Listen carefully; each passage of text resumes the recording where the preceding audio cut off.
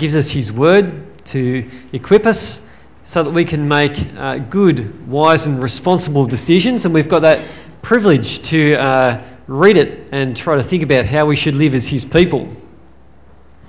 But at times life still remains complicated, and there are a lot of things that are outside of our control.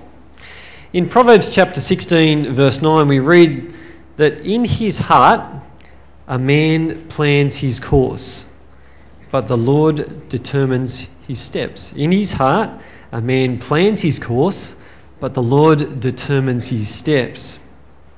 Well, in my heart, a few years ago, I planned to only have 2 boys, to be the father of 2 boys. I grew up in a family with 2 boys, and that's all I thought was going to be worthwhile to have. And then God, in his goodness and wisdom, gave me and Joanne 2 girls. And then 2 boys, and then another girl. It's interesting, isn't it? How is it that you plan your course in your heart? It might have been about having 2 boys, but there might be other ways or other plans that you had for your heart. You planned the course of your life. Have you held on to those plans at all cost? Or are you willing to accept God's will and the way in which he works plans out? Well, today we see something of a story of, well, not quite 2 kings. David, in this point of the story, is not yet king, but 2 people who plan the course of their lives. But we see, above all, God determines steps. He's in control. In the first instance, we see that God is with his future king, which is King David to be. But at this point in the story, in chapter 30, it's a very desperate situation. And David, like the great Houdini, who's renowned for escaping from chains, David's just managed to escape from a war against his own people. While he's trying to avoid being killed by King Saul, David's fled to the Philistines, and he's found favour with them. In particular, one of their leaders, a man called Achish, David comes under his leadership. But now he's got a problem, because he's hiding with the Philistines. He's got to actually toe the line that the Philistines have got, and they're about to wage war with the Israelites. And so David's a bit like a pawn being pushed around on a chessboard, and he's in a tricky position, ready to fight against his own people and even against his own king, God's anointed, whom he's already tried very hard and refused to put his hand out and kill. Yet at the end of chapter 29, in a wonderful way, we see David and his men are actually led away from a conflict with the Israelites. And this happens because David's been rejected by the Philistines. They remembered the song that was sung about David, that Saul had slain his thousands, but David his tens of thousands. And they thought he might have been a spy and ready to rebel against them. And so Achish, the Philistine, sends David packing and his little band of men, and they head off to a town called Ziklag. Now, if this was a movie that was being filmed, the camera would be panning across now to a scene from Ziklag, and we see some drama unfold that's fairly shocking. David and his men receive some bad news that the Amalekites have visited and left destruction. Ziklag's been burned, raided by the Amalekites, and the women and the children are taken away, probably as captives for slave labour, is what was characteristic of the ancient world. When people were captured, they were used as slaves. So it's a dreadful situation and a desperate one. According to Deuteronomy, the Amalekites had done a great deal of damage to God's people. They rebelled. They had been, when the Israelites were moving from Egypt into the Promised Land, the Amalekites picked off some of the stragglers. And they were also caught up with practices of idolatry which were against God's will in the land. And part of the Israelites' movement into the land was to inflict God's judgment on idolatrous practices. They had involvement with cult prostitution and also wickedness bound up with child sacrifices in some circumstances, where children could be offered in the burning bowl to the god Moloch. And so God brings judgment upon the inhabitants of the land. Unfortunately, King Saul does not obey God entirely, and he doesn't do the job. And the Amalekites are now back causing trouble for David and his men. And it's a very tough moment at this point in the story for David and his faithful crew. It's hard for us to imagine the gravity of the situation. If we thought about going home today to find our places burned and our families kidnapped, it'd leave a feeling in us which would be somewhat a sinking feeling and a sickening feeling. And that's the kind of drama that David's faced with at this point in the story. In verse 4 of chapter 30, we read, "So David and his men wept aloud until they had no strength left to weep." But it gets trickier for David as well. Verse 6 says, "David was greatly distressed because the men were talking of stoning him. Each one was bitter in spirit because of his sons and daughters. But David found strength in the Lord his God." So not only is David grieving the loss of his family at this point in time, as the leader, he also takes responsibility for the other families as well. But he's worried because there's not only sorrow about their families, he's also distressed that he's going to be stoned to death as well. His skin is on the line. So in this part of the Bible, we see David's faced with a very despairing situation. But think about our own lives. When are the times when you despair? When do you get panicked or very low? When are the times that you worry a lot about life? It's interesting for someone who we know, King David's been promised that he will receive the kingship, we'd expect things are going to work out pretty smoothly. We'd think it'd be somewhat straightforward, but as we see, life is not that simple. And even for Christians as well, people who have turned back to God, who enjoy God's forgiveness, who've put their trust in Jesus and have an expectation that when they face God, when they die, we have a Saviour on the day of judgment who has dealt with our sins. We've been recipients of God's Holy Spirit who strengthens us and helps us to persevere as his people. Even Christians, we might expect things are going to work out pretty well, but we know that life is still tricky. Well, what's our response going to be during these times when we despair as well? Well, we see that David finds strength in the Lord his God. He turns to one of the priests to find out God's will, whether he should pursue this band who's raided them. David could have hardened his hearts towards God, couldn't he? That could have been one of his responses. He's experienced some dreadful suffering at this point in time. He could have thought, well, I don't think I'll give any time to God. And I've heard people say that too. I've talked to people who have had some considerable sorrow in their lives, and each of us knows the depth of our own sorrow as well. I don't think people get too many years in life where they don't find some serious points of suffering. But one person who I'd spoken to in the past said, "I don't think I'll ever talk to God again." That was their reaction to some hardship. But we don't see that in David. He finds strength in the Lord and he inquires of the Lord. At this point in salvation history, he goes to one of God's priests. He doesn't know what the outcome of events are going to be, but he puts his trust in God. And so we get a picture of godly character at this point in David. We get an opposite kind of picture in King Saul. King Saul, when he's confronted with trying to work out the future, he goes and consults a witch and tries to bring up Samuel. But what principles, if you like, can we learn here from David? Well, certainly he comes to God. He comes to God in prayer and seeks God's will. And that's a similar message to what Jesus has to us as well. When we're despairing, we should be confident in God's character and go to him in prayer to ask God to help us in our situation.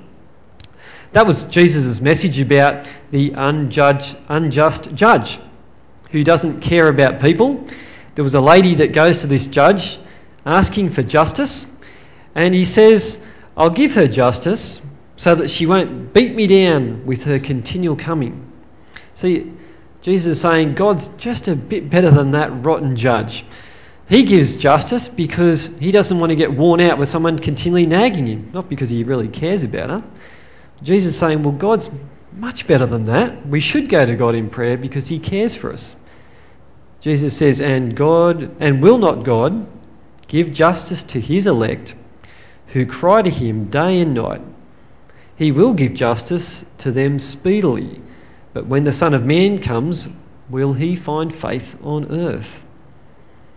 God is a good judge. He loves his children. He's in control of all things. And he calls us to be people who are dependent upon him. David is different to King Saul in this matter, and he's a good model for us at this point. But David doesn't simply come to seek God's mind in a word of prayer. David steps out in faith as well. He springs into action as he takes his band of men off. At this point in the story, we start to hit the ground running. It's a bit like Bear Grylls in Man vs. Wild. When he drops out of the helicopter, he hits the ground running. Well, these people, they're off, and the pace is going pretty hard and fast. In this instance, 600 people are off, but 200 of them aren't as fit, and they stay behind. Brings to mind images of people in the marathons in the Olympics, those who run out of energy and they start to stagger across the road and blow up, as they say. Well, there's a crew that stays behind at the creek, but a fit bunch continue. They pursue and find an Egyptian who fills them in on the news about the Amalekites, and David and then his crew go and rout the enemy according to God's will, and they take back what was captured. It's good news at this point. Of chapter 30, verse 18, we read, David recovered everything the Amalekites had taken, including his 2 wives. Nothing was missing, young or old, boy or girl, plunder or anything else they'd taken. David brought back everything. He took all the flocks and herds, and his men drove them ahead of them, other livestock, saying, this is David's plunder. Well, he steps out, he comes to God, and he also steps out in faith. Well, what will it mean for you and I to step out in faith? When I hear people talking about living by faith, sometimes they talk about wanting just not to work and hoping that the floodgates of heaven will open up and gold will fall on them, or that they'll find one of those special trees that grow money, and for them living by faith might mean that they don't do anything and God will somehow provide. I'm not convinced that that's actually what it means to live by faith. I think even as we, in our normal Christian lives, seek to pray that the Lord's Prayer, Lord, help us to live not by... What does he say? Thy kingdom come, thy will be done on earth. Give us this day our daily bread. That's the normal Christian life, isn't it? We're praying to God that he'll provide us his daily bread. But it doesn't just fall out of heaven. Elsewhere in the scriptures, we're told if a man shall not work, he shall not eat. Stepping out in faith is going to meaning having a go at doing what we can to survive under God's provision. And if we can't get a job, we can still work as hard at getting a job if we can. Those kinds of things means that's what stepping out in faith is. But it's more than that too, isn't it? Stepping out in faith is not just asking God for provision so that we can survive. Stepping out in faith might be defending what we believe, taking a stand as Christians. At times in the school I'm at, different people want to challenge me or ask me a few curly questions about God. They want to stand in judgment of God and ask me a few good questions. And the challenge for me of stepping out in faith at those times is trying to keep my cool, answer the questions with gentleness and respect, in the knowledge that although they might be busy judging God, the reality is God's actually judging them. And they've got a little while, we do have a little while, to be rebellious and be the kings of our own lives, don't we? But as I tell the kids in the scripture class, God still gets us in the end. We can't run away from God. It doesn't matter whether you go to the depths of the ocean, you go to the moon. We can't run away from God, and we will meet God when we're dead and we face him in judgment. And so it's the right time now to sort things out with God. So stepping out in faith for us as Christians is to defend the message of the gospel, that God in his goodness has provided salvation for us in Jesus. Well, David shows some good character. He comes to God, he steps out in faith. Our job isn't quite the same as his. He's engaging in holy war at this point in Israel's life. Our fight, according to the Apostle Paul, isn't against flesh and blood. We're not fighting the Philistines. Our fight's against the spiritual forces of this present darkness, to wage war against the devil who wants us to fall away. That's our challenge. You also see something of the character of David in this passage with respect to the spoils of war. He makes a ruling that those who stay with the baggage or the supplies, they also receive some of the spoils of war. And in a funny kind of way, David's also like those who are remaining with the supplies or the baggage, because his people, the Israelites, are out waging war against the Philistines up north, while he's actually not engaged in that battle. So in a funny kind of way, he's actually with the baggage. In fact, he's got the spoils. The other thing to note about King David at this point is he shares the booty with the other elders of Israel. One of the challenges for the king in Israel was that they weren't to lift their head above their brothers. They weren't to be an arrogant king. And we see David has humility to share this kind of booty. So under God's sovereignty, we can see that although things got complicated for David and he couldn't see the future, God is still working out his plans. He's promised that David will be king, and David is patiently waiting for that time to come. God's having a way of working things out according to his will. Saul, on the other hand, has a different kind of experience. Saul's kingship has been promised to come to an end, and it's about to end, friends. We're going to see the fruit of failure. Again, if this was a movie scene, we'd be seeing the camera pan across now, moving up north to the battle where Saul faces the Philistines.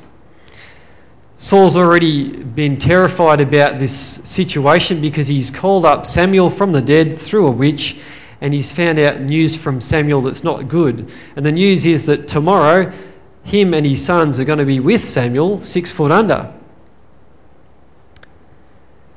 For Saul, things have really not gone well. They've gone pretty much from bad to worse.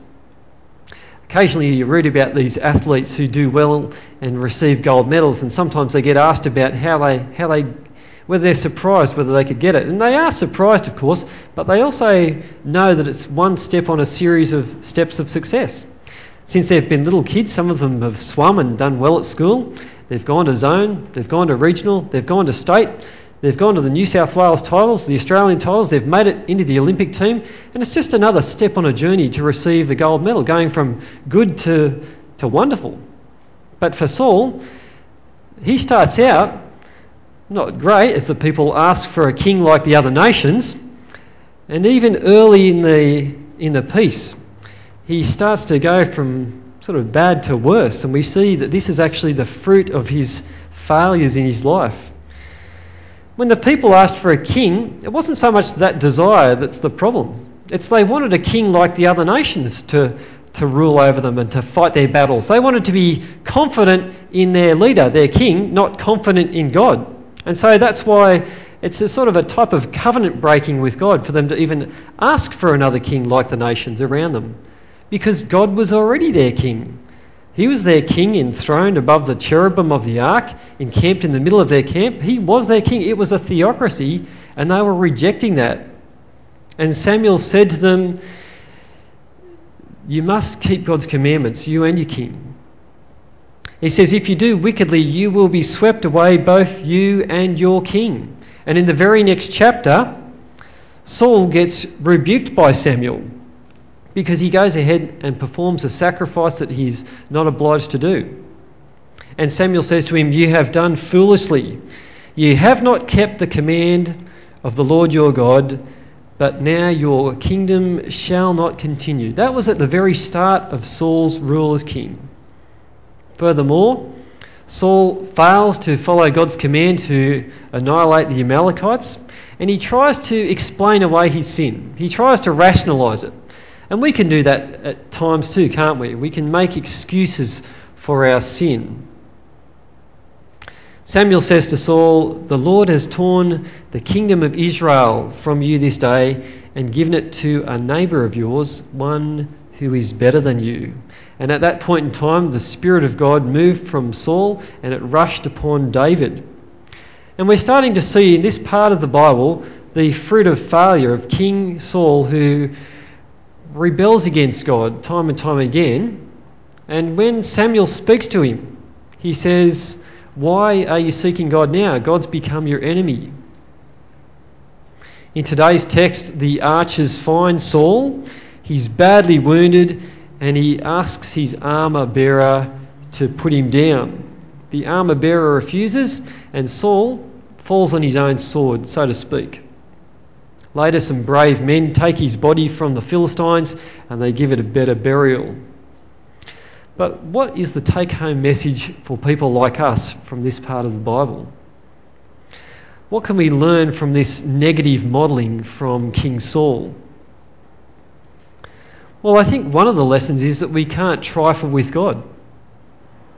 That's a message from the Old Testament, that God will bless his people if they walk with him, but if they forsake him, they can't be promised any hope. And it's the same God, folks, that's the God of the New Testament as well. We're told in numerous passages that the churches get warned not to forsake the Lord. They're called to walk by the Spirit, walk closely with the Lord, and if they don't continue to live God's way, they won't inherit God's kingdom. We're told time and time again, don't be deceived. If you live in a way that forsakes God and you don't repent for your sin, you won't inherit God's kingdom. The same message can be told in the vine and the branches. Jesus says, "Remain in me and I'll remain in you. Apart from me, you can do nothing." If we don't remain in Christ, we've got no hope. And there's examples who are brought to our attention in the New Testament as well of people who've swerved from the faith, like Hymenaeus and Alexander. Like a ship that should be on its way to New Zealand that gets blown off course and heads down to the Antarctica, Hymenaeus and Alexander swerved from the faith. And we're to learn from their negative model that we mustn't take God in a flippant way. We must be very careful to walk closely with the Lord. And so I think we see something of that in the reign of King Saul. He starts out to be the king of Israel, and in the end we see he becomes someone who's God's enemy. Well, in this part of the Bible, we see the seeds of the kingdom of God. We see that there's a group of people, God's people, living in God's place in the land, living God's way under God's law, with their king reigning over them, who's to write out a copy of God's law and to be an example of that. They were to be a people who trusted in God to deliver them from their enemies, not to trust in the king's strength alone. Unfortunately, the people, in a sense, rejected God's kingship and looked to trust in their own leader's kingship over them. And in King Saul, they got the kind of king that they were after. Jesus, on the other hand, is a different kind of king. All of the kings of Israel had feet of clay. None of them were perfect. They didn't actually carry out God's law perfectly, the law that they wrote down. But Jesus did. Jesus is the perfect king. He always lived God's way. And on account of his work on our behalf, as we put our trust in him, he becomes our king, and his work deals with our need to deal with sin.